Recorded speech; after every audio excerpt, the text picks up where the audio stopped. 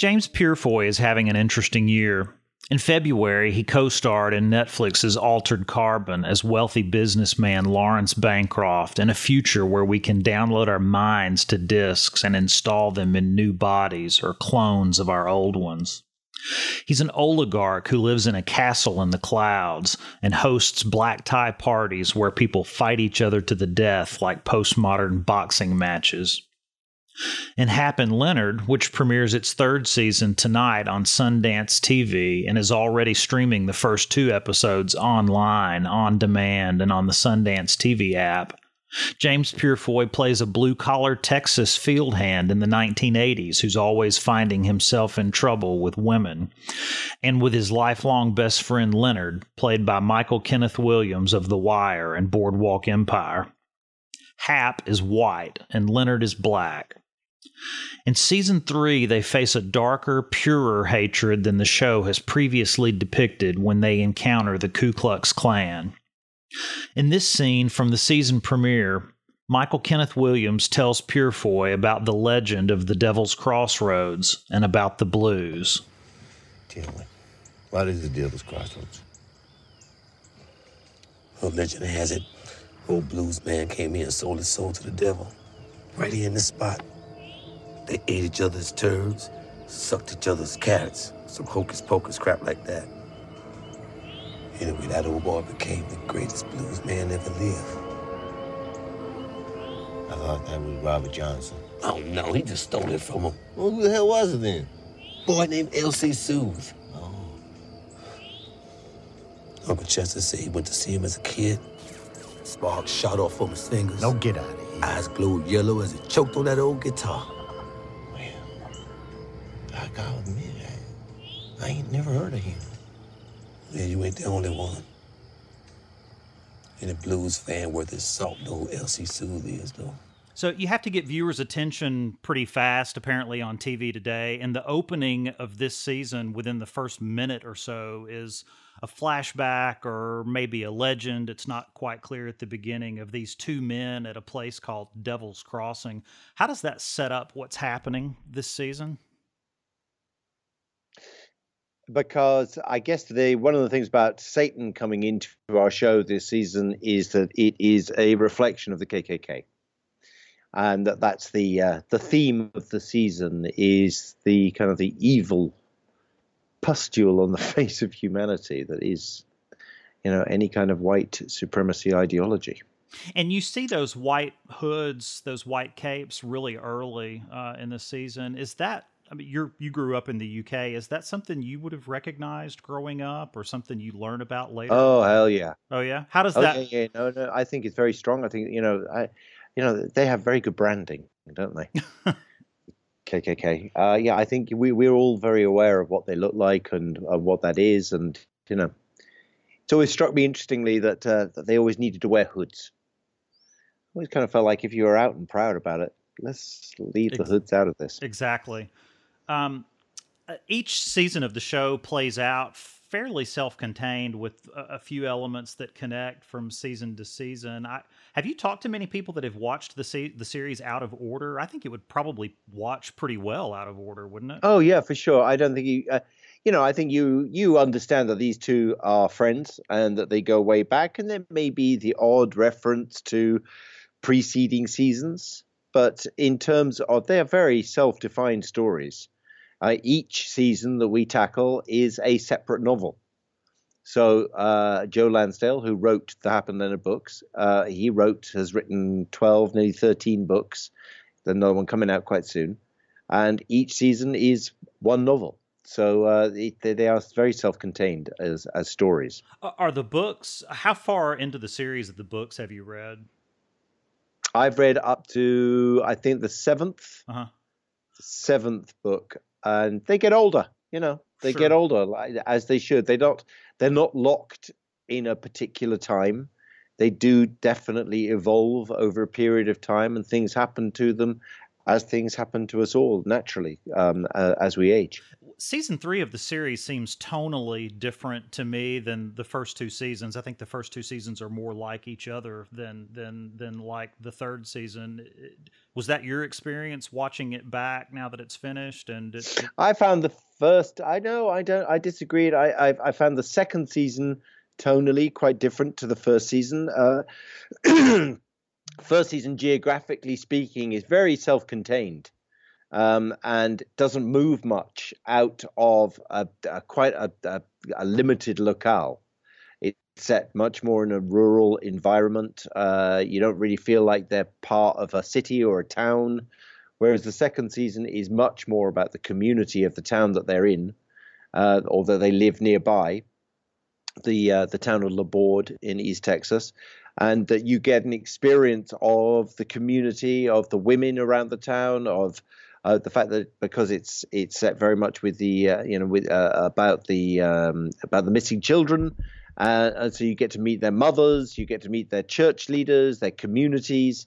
So for me, it was quite different in terms of that, and also I think because between season 1 and season 2, we had different showrunners. So our showrunner and the creator of Hap and Leonard was a guy called Jim Mickle. And Jim had come from independent movies. He'd not done much TV before. And I think that they felt, the network probably felt, that between season 1 and season 2, we needed to have somebody who was more used to doing television and what the rhythm of television was. And then season 3?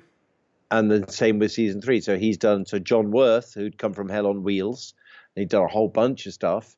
He did season 2. He's done season 3. Whether he continues, who knows? I don't know what his contractual obligations are, but we'll see. I think where I see season 3 differing is that there's a strain of hatred and violence. I mean, certainly season 1 was violent, but there's a strain of violence driven by hatred in the third season that I don't recognize from the first two. No, you're right. And I think we were just talking about it a junket, Michael and I, and about how for the first time we both looked at each other, Hap and Leonard, and went, "Oh, you're black. Oh, you're white." And it's one of the things that the virus of racism does, is emphasize the differences between people, rather than emphasize the things that bring us together. And that plays on the show this season by you going to this town for particular reasons called Grovetown. And I guess tell me, the town doesn't look different. I mean, it just looks like small town America. What is particularly different that causes the issues in this town? Well, in this town, as I say, the virus of racism is very strong, and the KKK are very active there. And one of the things that I found as an outsider really interesting, was that we shot this in a very small town about 50 minutes outside Atlanta. And somebody told me that the last lynching they'd had in this town, as a completely matter-of-fact thing, was in the early 80s. And I found astonishing. And so I started doing a bit of research into the town that we were filming in. And what was fascinating was that, yes, there had been these lynchings of a couple of Mexican men in the early 80s, that the KKK had been very active in this town. And the KKK often rises not only because of ignorance and fear and hate and all the usual things that rise with racism, but also because of poverty, and also because of a lack of bona fide union activity in the town, at any of the industries in the town. When you destroy unions, then when people have grievances against those businesses, sometimes they have to go to whatever is standing in the place of the union. And in the particular case of this town just outside Atlanta, it was the KKK. And the KKK were the ones who were looking after the workforce. The KKK were the ones who were making representations to the employers about injuries or about overtime or about poor pay or poor working conditions. So they were the go-to organization that helped people who were working there. So that's a very good reason why you need unions. And you see in the first episode in this flashback scene you see a part of a lynching, and I doubt that you were there for that scene. But what was your reaction to seeing it in the episode when you see those feet kicking? Oh, I just find it disgusting. I find it reprehensible. Obviously, I mean, I think not obviously, because there are people who would actually celebrate that. That's the frightening thing. And I think one of the things that we discovered, or one of the things that I found interesting doing this season, was when we were talking about doing this book, The Two Bear Mambo, way back last March, we were thinking, well, how are we going to make it seem, how are we going to get excited, or not excited, but how are we going to make it relevant, the KKK? Because, it's a very marginal organization, doesn't seem to really be going anywhere. It doesn't seem to be part of the national conversation. And then, boy, it suddenly all came into focus last summer with Charlottesville and the death of Heather Heyer.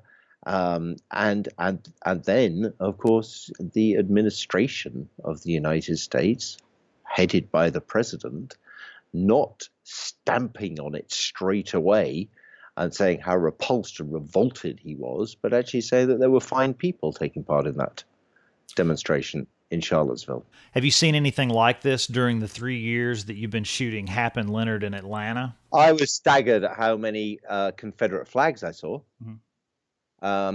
You can kid me as much as you like that that's a cultural phenomenon, but everybody knows, and especially if you're a person of color, that says something to you personally. That you see that flag, you see that on a flagpole on somebody's lawn. Do you walk on that lawn? Do you go anywhere near that house? That is a symbol that says, get away from me. I don't want anything to do with you. The casts on the show have been an interesting mix from season to season, because you'll have the two of you and then a few other people that carry over from season to season. But a lot of people like Christina Hendricks in the first season and Jimmy Simpson in the first season that haven't recurred. How has each season felt, from a casting standpoint? Some more comedic, some more dramatic? Yeah, I think, yes, that's true. I think that some comedic, some more dramatic. We had the fabulous Irma C. Hall on season 2 and Brian Dennehy on season 2, and these are real heavyweight actors, and I think it says something about the writing on our show. This season, we've got Corbin Benson, we have Lou Gossett Jr., we have Andrew Dice Clay. It says something to us, and it's something that we find very, very gratifying, Michael and I, that these are, big, heavy-hitting actors, character actors who want to come and play with us. And Andrew Dice Clay, I don't think I've ever seen him as warm as he is on this show. Yeah, tell me about how. I mean, he plays a kind of an unusual character. Talk a little bit about where he fits into the season. He's a DJ. He's a rock and roll DJ who runs a blues station in this very small town, America, this Grove town, and he's trying to educate the local populace into the pleasures of the blues, which ain't going to be easy in people who have country and western running through their veins. And there's a racial element to that. And there is a very strong racial element to that, of course. I think that he knows exactly what he's doing. It's quite a self-contained part, what Andrew does, because an awful lot of it is in voiceover, because we hear his voice in the car and we hear his radio station in the car, and we go and see him and try and get him to help us with the investigation. But otherwise, he's talking to us through the radio in the car, if you like, giving us clues, talking to us in that way. But he is very, very warm. He was a very warm man, and we enjoyed having him on the show very much. There's a lot of humor in the show, and it's a humor that I don't necessarily see handled the way it's handled in a lot of other shows. And I'll play the scene of the Christmas ants. Leon and Clinton. I'll explain later. They gonna watch the house while we're gone. Ain't that right, boys? Yeah. Works out good, too. Got an ant problem at our place. We better off here. Christmas ants, you know? Nope. Not sure if I do. You know those ants only come out at Christmas time. They everywhere this time of year. Our house is full of those little dudes. Goddamn Christmas ants. Are they red or green or red? Nah, they just come out at Christmas. They're Christmas ants. Yeah, it's ants in my underwear drawer. That's because your underwear ain't clean. Man, what you doing in my underwear drawer? You know they ate my banana? I left it on the table and they ate it. When you see that scene in the script, you know that's a funny scene, right? Yeah, for sure. What Well, about actually, it was a funny scene, but it's made. I will give myself a little pat on the back here. I suggested to Michael that he should do it in that accent. Oh yeah. I said I like the idea that Hap just dumps that on him in the middle of it. Hap has a habit of improvising a story, an idea that might charm his way out of a situation. And he, on this particular occasion, runs out of the muse, if you like, and dumps the muse right on Leonard's lap. And Leonard can't do anything about it but go with it. So the comedy comes out of him knowing how uncomfortable he is playing that part. And it's an interesting scene because it's such an odd non sequitur what these two guys are talking about with these ants, and it just comes from kind of such a random place. But then there's other places in the script where just something feels odd, and that's a little bit funny. Or like the scene in season 1 when the two of you are strapped to that bench and you just pick it up and take off running with it. A lot of very physical things that I think might have been difficult to show on the page where the funny comes from. How do you and Michael know? I mean, you're the continuity from episode to episode and season to season. How do the two of you know when a scene is supposed to be a funny scene? Funny always comes out of real. You know, it has to be real, and you've got to find a way to make it real. And it's only funny if people recognize it as real. You know, so a situation like that, how do you try and do a runner when you are gaffer taped to a bench? You know, how do you actually physically try it? That's going to be funny because your legs are tiny and your footsteps are tiny, and that's going to be an amusing idea because it's ridiculous, it's absurd, but it's also real. So as long as it's real, you know, and once you set that as the tone, as the starting point, then you can kind of do anything with it as long as it's real. One thing I really like about the season that I wonder if something that people who aren't as preoccupied about television think as much about is that it's short. And that seems either paradoxical that being less of something I like would actually be a good thing, or if it's something about the actual architecture of the show that works short. I could just tell you, as an actor who has done shows which are 15 episodes long, you are really aware sometimes that you are just treading water in a scene. You know, you're just trying to get through to the commercial break. And I'd hate to tell your audience, but sometimes that is actually just the case. You know, that nothing is really being said. Nothing is really expanding the universe or expanding character.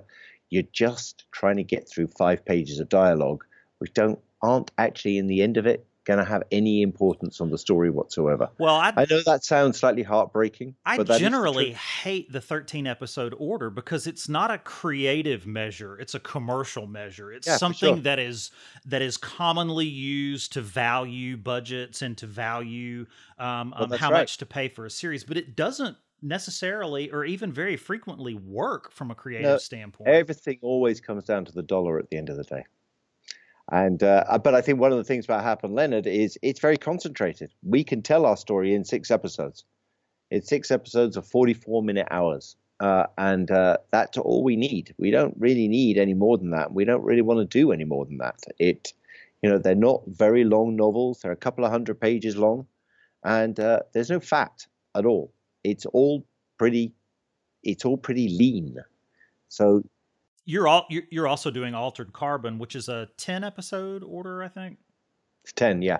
And that's a little bit different kind of show because it's a much larger cast and there's a lot more things going on at one time. What has the production been like going back and forth between these two shows? I mean, you're playing a Southern American accent and a very rural sort of period in one show, and this very futuristic green screen. Yeah, I mean, that was weird. There was two things there. One was that I knew that I was finishing Hap and Leonard like on a Friday and starting Alter Carbon on the Monday up in Vancouver. So, and I had a big scene in the very first episode. I think in the first episode of Alter Carbon, we cut it down, or they cut it down. It was meant to be maybe a 20-minute scene. And it was a long scene. It was maybe 17, 18 pages of pretty much me talking. It's very sensibly. They cut that down to a 5-minute scene because, best will in the world, people talking at that length in a massive, futuristic, digitally enhanced show, and it's not going to work. But it did mean I still had to learn it. And so I was learning it on the set of Hap and Leonard. So between action and cut, doing Hap, and then between cut and action, learning the lines for the other show. Well, and there's probably a big difference too. I mean, I've seen the set on Hap and Leonard when I came and watched a day of production this year. Very intricate. You're shooting in this house that's fully dressed, 360 degrees, and I would assume that Altered Carbon, there's probably a lot of follow the styrofoam ball and lots of... No, actually, funnily enough, not. You'd be surprised. We had an awful lot of sets on Altered Carbon. But the difference is that you do know that on Altered Carbon, it's a much bigger budget. I mean, the budget, I would imagine, in the first 20 minutes of episode 1 of Altered Carbon would cover our entire budget for the whole season of Hap and Leonard. So I think with Hap and Leonard is more of an analog show. I think it's more like a cassette.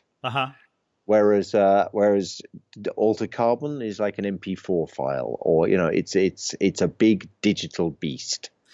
You have 3 seasons of Hap and Leonard in you now. How was the accent to get the first time? Did you have to do a lot for that first season? It's tough.